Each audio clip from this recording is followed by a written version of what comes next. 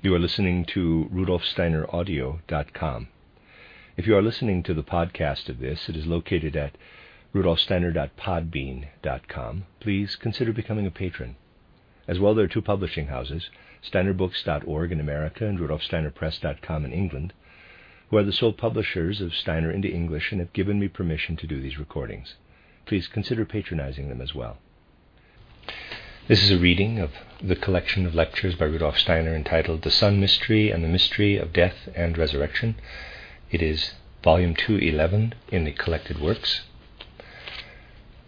Lecture 1 is entitled The Life of the Human Soul in Sleeping, Waking, and Dreaming, given in Bern, March 21st, 1922.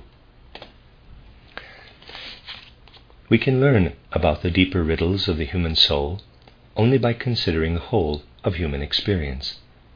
Obviously, this experience encompasses not only the time we spend in a fully conscious waking state, that is, the time between waking up and falling asleep, but also the time between falling asleep and waking up, a time we spend in a state of obscured consciousness.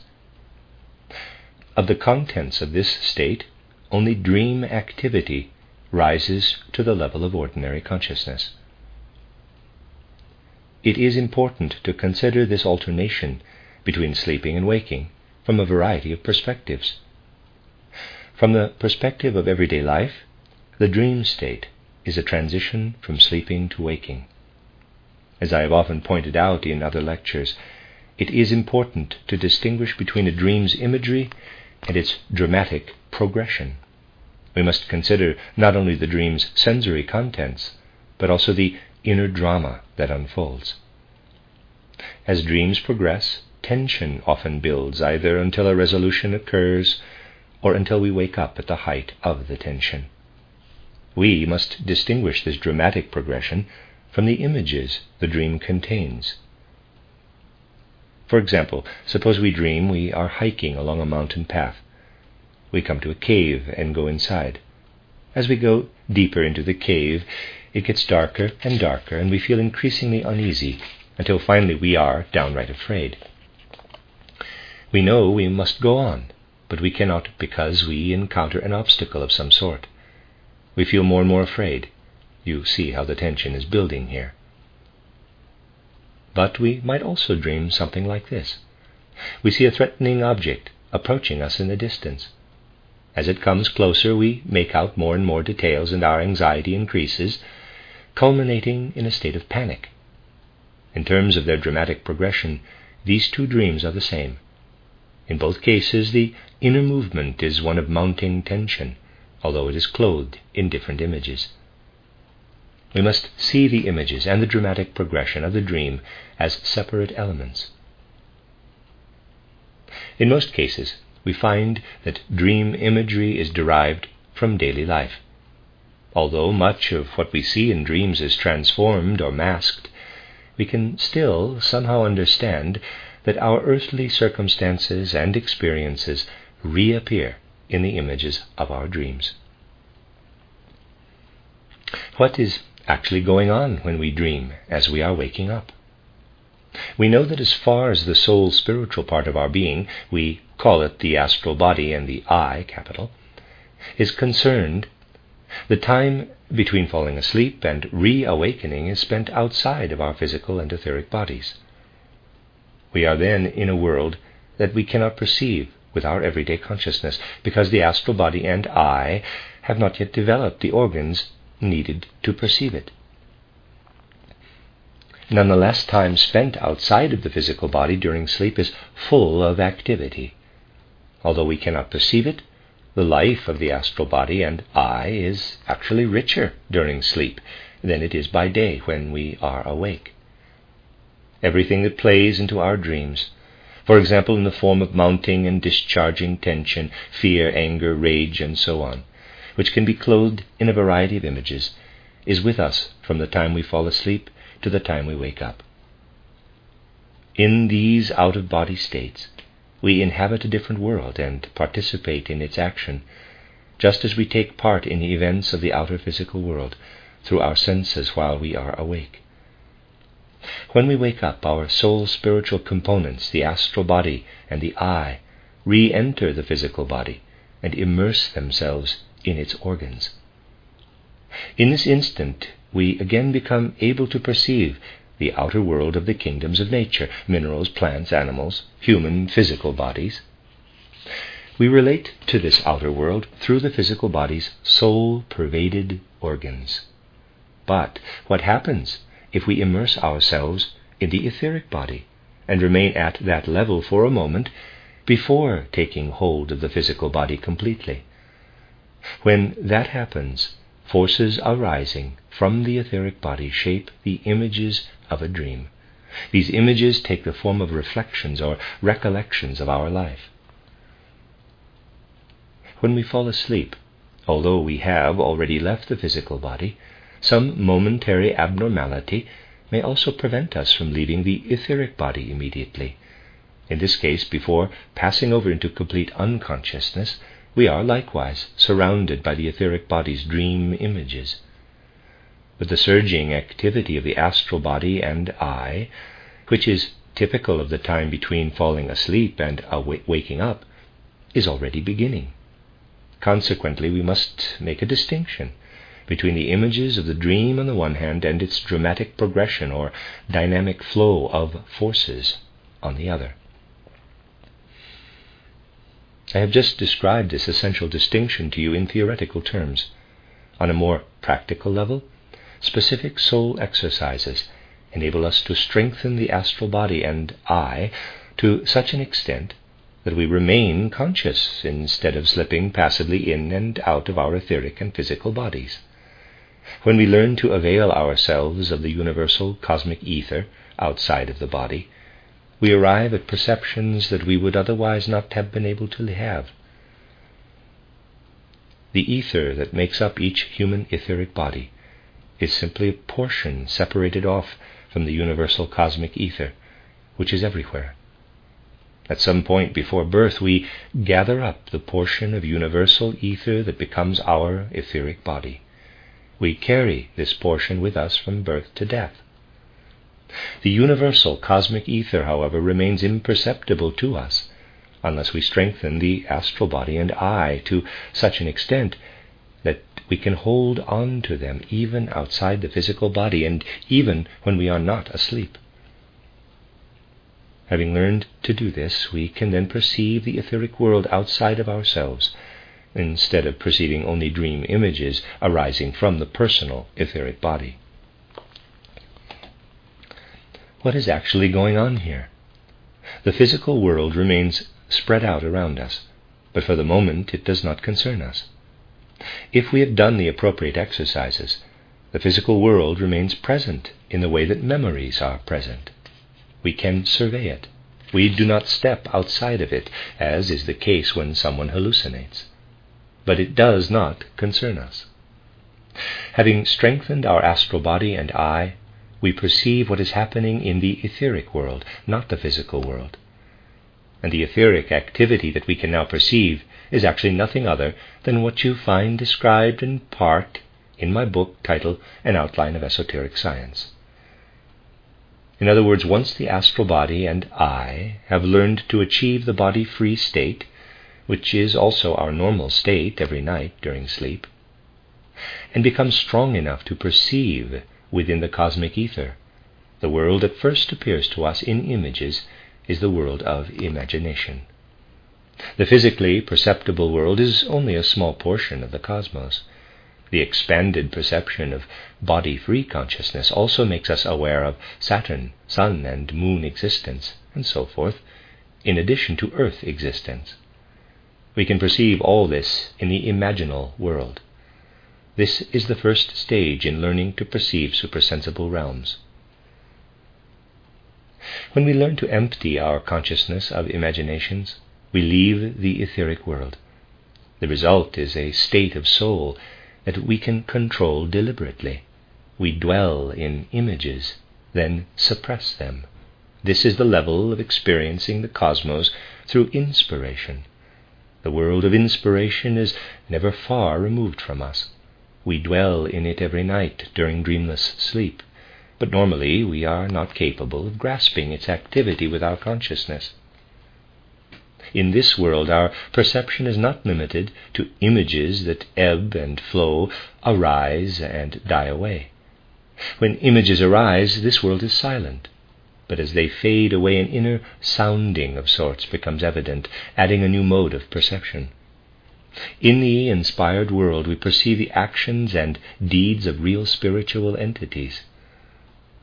Although for the most part esoteric science describes the evolution of the cosmos, the activity of the higher hierarchies, angels, archangels, and so on, as revealed in the cosmic ebb and flow of imaginations, is also reflected there.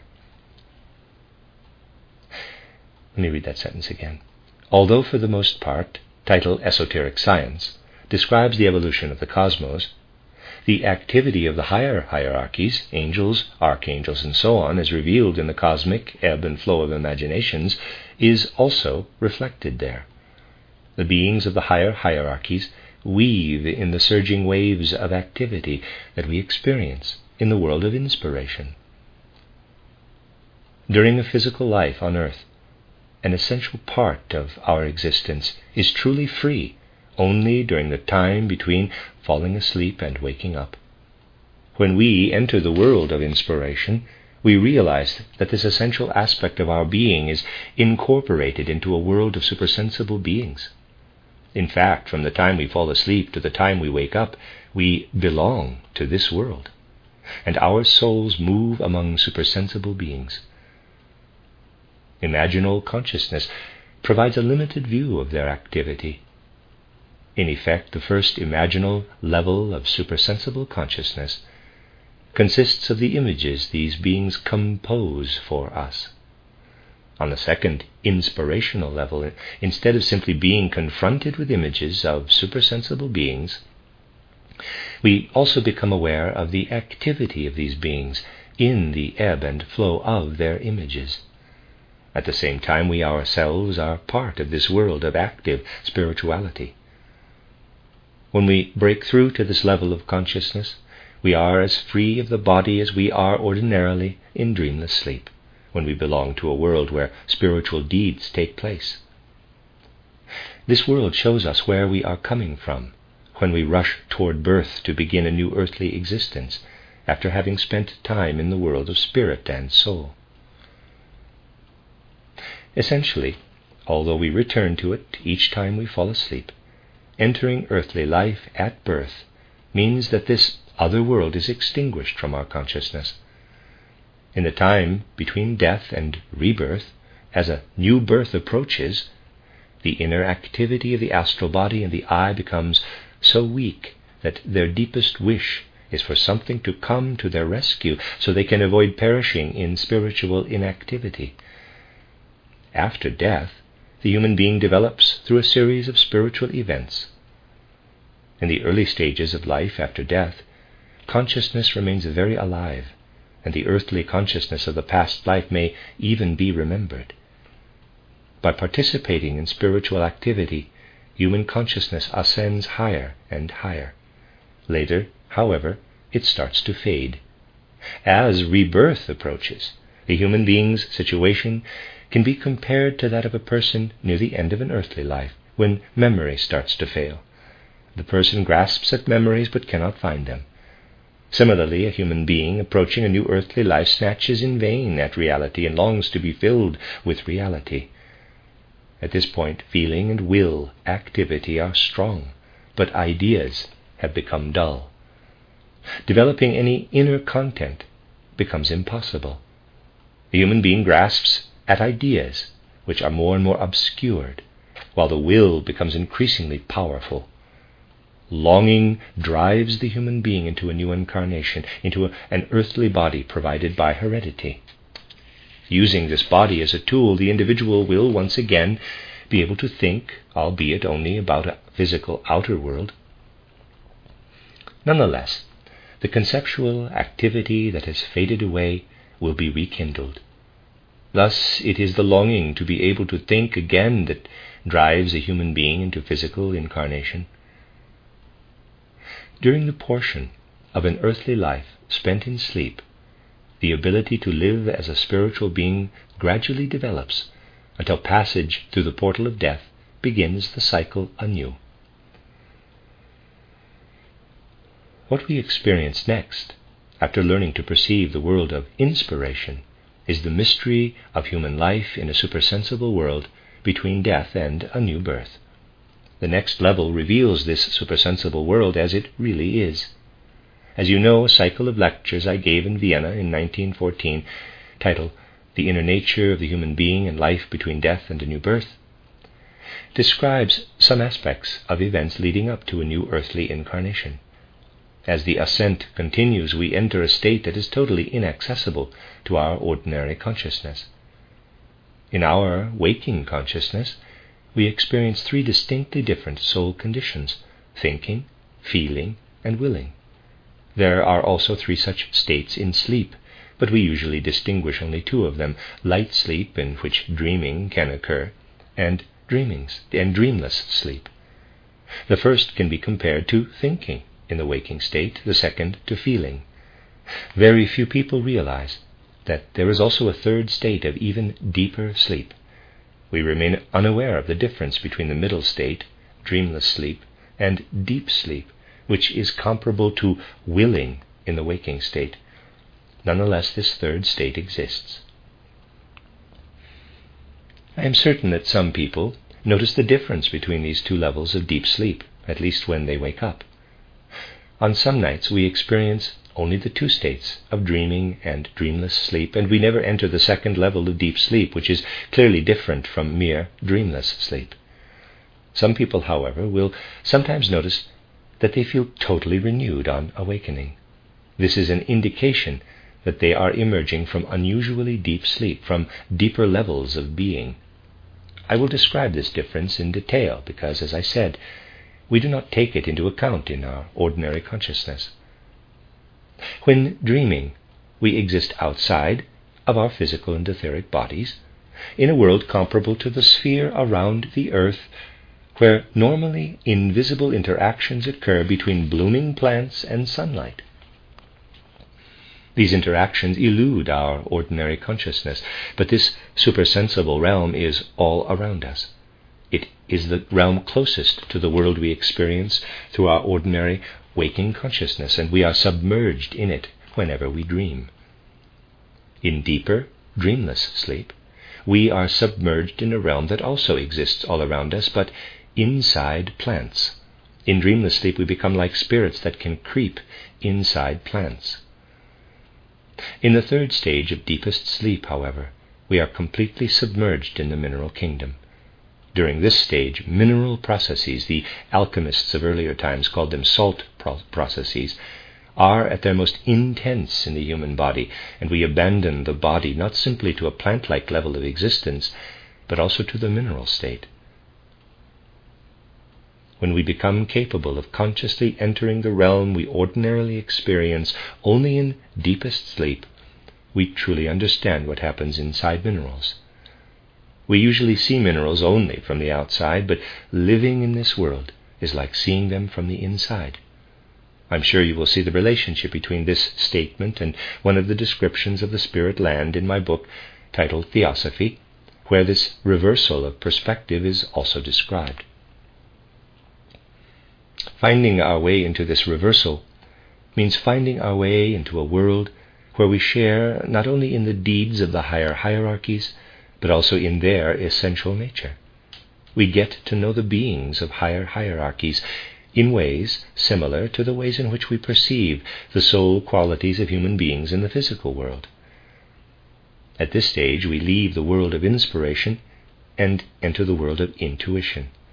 We give ourselves over not only to the activities of spiritual beings, but also to the beings themselves. This is also the realm where we experience the reality of karma. If we were to suddenly become conscious each time we entered this third stage of sleep, we would perceive our own karma. We would perceive how past earthly lives flow into our present life. In deepest sleep, we experience our karma and carry the consequences of this experience into the physical body. The human physical body itself, however, is not suited to perceiving anything of this sort. Initially, it lacks the appropriate organs of perception. We must first develop organs of internal perception, just as we once developed eyes for outer seeing and ears for outer hearing.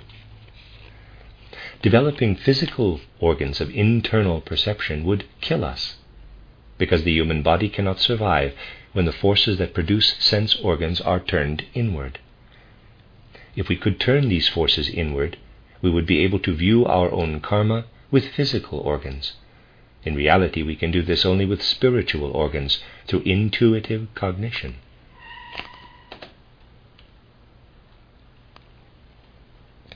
Human beings cannot perceive their destinies without first performing the appropriate exercises to develop this faculty. For the sake of the argument, let us assume that this is possible. Perceiving one's own destiny without preparation would immediately trigger the desire to develop organs of internal perception, such as eyes that could see and ears that could hear inside the body. The subsequent awakening would be no ordinary waking. Forces brought back from sleep would transform the body internally. In other words, the body would be killed. Owing to the unique organization of the human constitution, its sole spiritual portion, the astral body and the eye, can spend only a moment in the etheric body alone before it must also enter the physical body. The astral body and the eye descend into the physical body as soon as dream imagery arises through their association with the etheric body. At that point, however, the etheric body must immediately relinquish the contents of these dream images. Anything experienced outside of the physical body cannot be taken into it. The physical body must be left as it was when the unborn human being decided to use it and its organs, and descended into it from the world of spirit and soul. In this sense, our experiences on the far side of the threshold, which become imperceptible when we awaken, are a reflection of what we undergo between death and a new birth. Observations of this sort complete our picture of the human being. They also show us that without access to physical bodies for perception, human beings in the waking state of physical earthly existence would simply drift through life as weak, lethargic spiritual beings, incapable of perceiving anything. We must recognize that human souls between birth and death exist in a state of dulled consciousness and become lucid only because they avail themselves of physical bodies. Thus, a materialistic philosophy is relatively justifiable with regard to activity on earth, because without the physical body, the soul's spiritual portion of our constitution would be oblivious to earthly life. At this point we might ask, is it possible to get a clearer look at the time between falling asleep and reawakening, the time we spend as beings of soul and spirit? During this time we live and participate in a world where ebbing and flowing images and sounds that rise and fade away mingle with other perceptions comparable to physical sensations of taste and so on, as described in title Esoteric Science. If our consciousness is suitably strengthened, this world also shows us our karma, our destiny, as it unfolds from one earthly lifetime to the next. With regard to getting a closer look at this world, it is helpful to consider a being that manifests in earthly life with an astral body, but no I to speak of. Animals are such beings. Like us, animals sleep and wake up. When an animal falls asleep, its astral body moves out of the physical body and immediately enters the world of ebbing and flowing imaginations and sounds. When the animal awakens, the astral body moves back into the physical body. If we look more closely, however, we can perceive imaginations and sounds ebbing and flowing in the earthly air as the animal sleeps. When it wakes up, its respiration carries the soul back into the body on waves of air. Once in the body, the soul stimulates the senses to participate in earthly life. The soul flows in and out of the body through respiratory processes. Depending on the animal species, cutaneous respiration may also be involved. In considering the human being, however, we must take another element into account. Even as infants, human beings possess the potential for speech. Our respiratory organs, unlike those of animals, make speech possible. Their form allows air to enter in such a way that an I, as well as an astral body, can take possession of the physical body.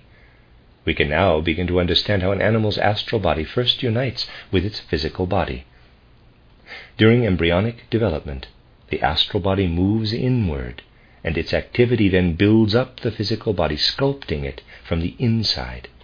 In effect, this is the opposite of the process that carries the astral body out of the physical body on the rhythms of the breath. In other words, an animal's respiratory organs determine its physical form. The bodily shapes of different animal species are the consequences of their respiratory organs, if we take respiratory organs in the broadest possible sense. The shape of an animal body directly reflects how the animal's soul settles into it. For example, consider an animal with a proboscis as compared to one that has a head in which the mouth is the dominant feature.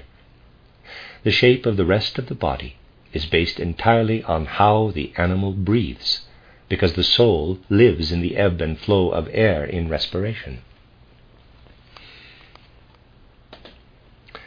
Having understood this, we recognize a significant truth. An animal's physical body is shaped by its respiratory organs, in the broadest sense.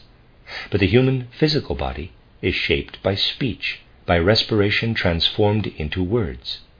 In humans, the word quite literally becomes flesh. That is, we owe our human form to our ability to speak. As I described earlier, during life between death and rebirth, or falling asleep and waking up, human souls belong to supersensible worlds and circulate among the beings there. If we observe human souls in this state, we find that their movements can be transmitted to the ebb and flow of air. We shape the movement of air when we speak, and air movements of the same type shape us when we inhale. In supersensible realms, we can actually see human souls floating on the ebb and flow of air. This is due to the fact that the I takes hold of something else in addition to air. In animals, the astral body takes hold of air, including airborne warmth. Similarly, the human astral body takes hold of air and moves on its ebb and flow, but it also takes hold of warmth, or the warmth ether. Human respiration, however, is tinged by the I, which also moves through the cosmos on the ebb and flow of the warmth ether. Working from the inside out, the I becomes speech. Working from the outside in, it becomes the human form. If we understand the concrete aspect of the activity of speaking, the cosmic shaping of words, we recognize what it is that shapes the human body from within, first in the embryo and then in the child. We shape our own bodies through forces that work sculpturally from within. This connection between the word and the human form is a reality that can be perceived in the way I have just described. Another phenomenon evident to spiritual perception is the following. If you observe a person falling asleep, the astral body remains in air-filled space when it moves out on the rhythms of the breath, but the I disappears into the warmth of the outer world. The soul lives in air and in the warmth ether during the time between falling asleep and waking up. Thus the human constitution includes the physical human body, which actually belongs entirely to the earth, the etheric body, which has a special connection to the earth's watery or fluid element, the astral body, which belongs to the element of air, and the I, which belongs to the element of warmth or fire. When the cosmic word moves into the human body, we can see it draw together the forces of air and warmth and combine them with the forces of water and earth. This whole interplay of forces is then developed by the internalized soul when the human being descends from the world of spirit and soul to begin an earthly existence. Although these things are apparent only to inner vision, they exist nonetheless. It is difficult to express them in the words of any of our modern languages, which are totally adapted to materialism and a materialistic worldview. But attempts to express them are important and must become increasingly successful. What the science of initiation allows us to say about higher worlds can be clothed in words that anyone can understand, in straightforward thoughts that can make themselves at home in any human soul. While it is true that these things can be discovered only through supersensible research, understanding them does not require the ability to conduct such research oneself. I have often tried to make this distinction clear by saying that we can both appreciate and critique paintings without having to be painters ourselves. Similarly, we can assess the spiritual science of anthroposophy without becoming spiritual researchers ourselves, although that possibility is also open to anyone, at least to a certain extent, through the indications in title How to Know Higher Worlds, and so forth. But the actual practical value of the contents of spiritual truths derives not from doing the research, but simply from understanding them, from taking them in. We can all taste sugar without first learning its chemical formula. Similarly, ordinary, healthy common sense is enough to allow anyone to take in ideas derived from true spiritual research. Sugar fulfills its purpose, regardless of whether we know its chemical composition, and the same is true of supersensible truths. Whether or not they serve their intended purpose depends on how they are formulated in words or clothed in ideas. For many people, it is not especially helpful to know what has to happen if we are to arrive at these truths independently. It is like telling a child, "I won't give you sugar, but let me explain its chemical composition." No doubt the child would not be satisfied with the explanation. The results of spiritual research are equally unsatisfying unless they can be formulated in ideas that allow us to experience them. If our souls can take these ideas in and enliven them, the results of anthroposophy begin to have practical significance for our lives. By taking in what anthroposophy has to offer, for example, the contents of the imaginal world, we do our healthy common sense a real favor. Our personalities become freer, inwardly more independent. This is something we desperately need at present and in the near future, because people today are extremely dependent on ideas that they take in but cannot confirm. A simple reminder should make this clear to you.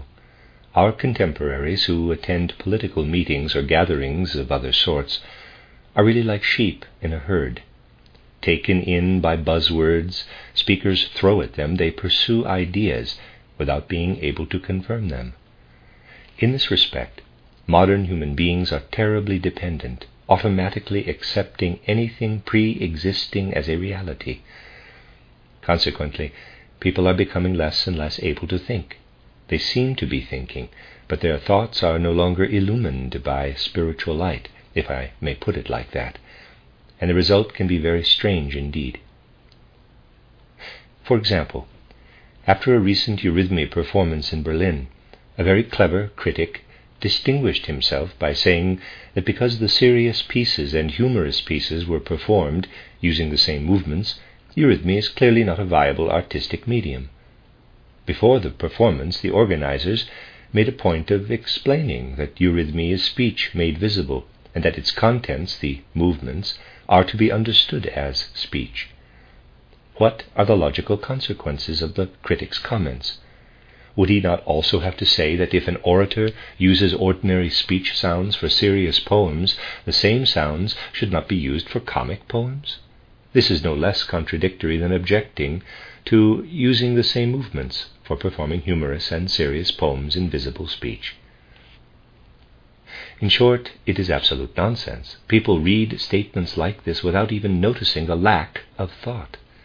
There is no thinking involved here, just mental processes running their course and masquerading as thoughts. It is absolute idiocy. An example like this shows how much inner activity people have lost. Real thought life, real thinking activity must come from familiarizing ourselves with imaginal activity and tracking its outcomes with healthy common sense. This effort makes us more active. We revert to being personalities in the fullest sense of the word. It is especially important, however, to tackle the revelations of inspired consciousness. When we use healthy common sense to retrace inspirations that have been described to us, we gradually cease to judge things as true or false and begin to assess them as healthy or pathological.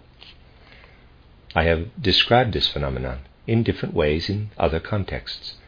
When something is untrue, we have a feeling that it is pathological. When something is true, we sense that it is healthy. The logic of true and false actually applies only to the physical world. As soon as we find our way into the spiritual world, we experience truth as healthy and falsehood or error as unhealthy.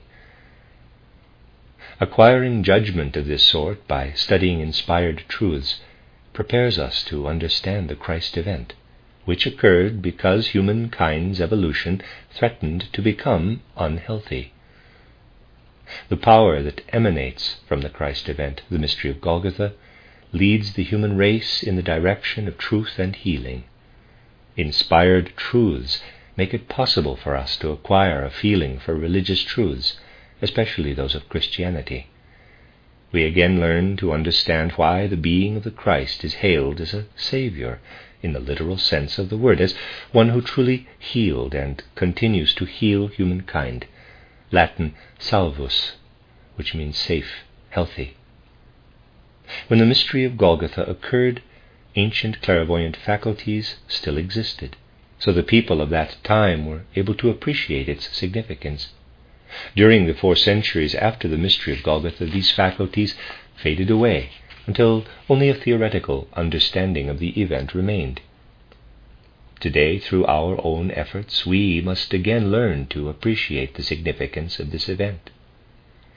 Until the mystery of Golgotha, the Christ inhabited the world we observe in dream-filled sleep, and was therefore perceptible to everyone in their dreams. At that time, however, it was inconceivable, as the mystery schools taught, to reach the indwelling being of the Christ through earthly thoughts. That is, this being could not be discovered by anyone in the waking state. This became possible only through the mystery of Golgotha, through Christ's passage through death. Since that time we can indeed think of him as a being belonging to earthly life. The God who left the land of dreams for physical existence has become a reality for earthly life, and is therefore accessible to earthly thinking. The Christ truly is the God who learned how to die, who embraced the phenomenon of death, which is otherwise foreign to the gods. The Christ is the God who descended into human nature and into the world where birth and death exist. A divinity became human. For the sake of the earth, the Christ became the archetypal human being, that which gives meaning to human existence. But let us suppose that the opposite also took place. At the same time that a God became human, a human being also became a God, immortal and no longer subject to the laws of earthly life. Needless to say, while the God who descended to earth became the most perfect human being, the human being who became divine was the most abject of immortals. And in fact, this polarity actually does exist. Alongside the Christ who mounted the cross on Golgotha, we find Ahasuerus, the wandering Jew. Ahasuerus became immortal, a bumbling god who cannot die but is condemned to wander the physical plane, where he develops singular faculties that should actually be acquired only in dreamland. Here we confront a mystery and a tremendous spiritual reality. In addition to the God who became human, there is also a human who became a god, although of course his divinity made him miserable. In the earth's evolution, this human-turned God sustains the principle that denies the descent of the divine to the physical plane. That principle is Judaism, or the Old Testament worldview. Those who understand such matters know that Ahasuerus is an actual being, and that legends about him are based on actual perceptions of him as he appeared in one place or another. Ahasuerus, the man who became a god, in fact exists. He is the guardian of Judaism in the time after the mystery of Golgotha. Initiates know that Ahasuerus walks the earth to this day. Because he has become a god, we cannot see him in human form, of course. Nonetheless, he continues to wander through earthly existence. To grasp the full reality of the situation, any true historical account must include a consideration of spiritual factors. Of course, these spiritual factors often manifest only in images. The point is to realize that the images correspond to realities. It is fatuous to suggest that people should not express themselves in such images because we make use of images whenever we speak. Consider the Sanskrit word manas, for example. To anyone who understands this word, the sounds convey the image of the crescent moon holding the sun. Those who spoke the word manas in ancient Sanskrit experienced the human will being as a bowl that holds the thinking being. All words can be traced back to images. They are merely simple, more fundamental pictures. What we express through words is not inherent in the words themselves. When we attempt to characterize more complex beings that elude a description with existing words, we must resort to verbal images, such as the legend of Ahasuerus, which are simply more complex forms of expression that point to the spiritual aspect of the subject. Anyone who rails against the use of imagery in mythology should also be incensed that human beings have developed languages for expressing content. If it is somehow wrong to use images in myths, the logical next step is to forbid people to speak, because the process of clothing a content in images is exactly the same in ordinary speech as it is in accounts of events that take place on a higher level, for example, the legend of Ahasuerus. As a spiritual being active in cosmic evolution, Ahasuerus attempts to prevent the normal next step for human beings, namely the possibility of returning through the Christ to the spiritual world we left when we lost the faculty of atavistic clairvoyance. I had two reasons for telling you this today. First, I wanted to provide accurate descriptions of the sleeping and waking states in order to illustrate how we human beings are incorporated into the spiritual world. Second, I wanted to point out that spiritual beings are active in human history and must be taken into account if we wish to understand it completely. The end of Lecture 1.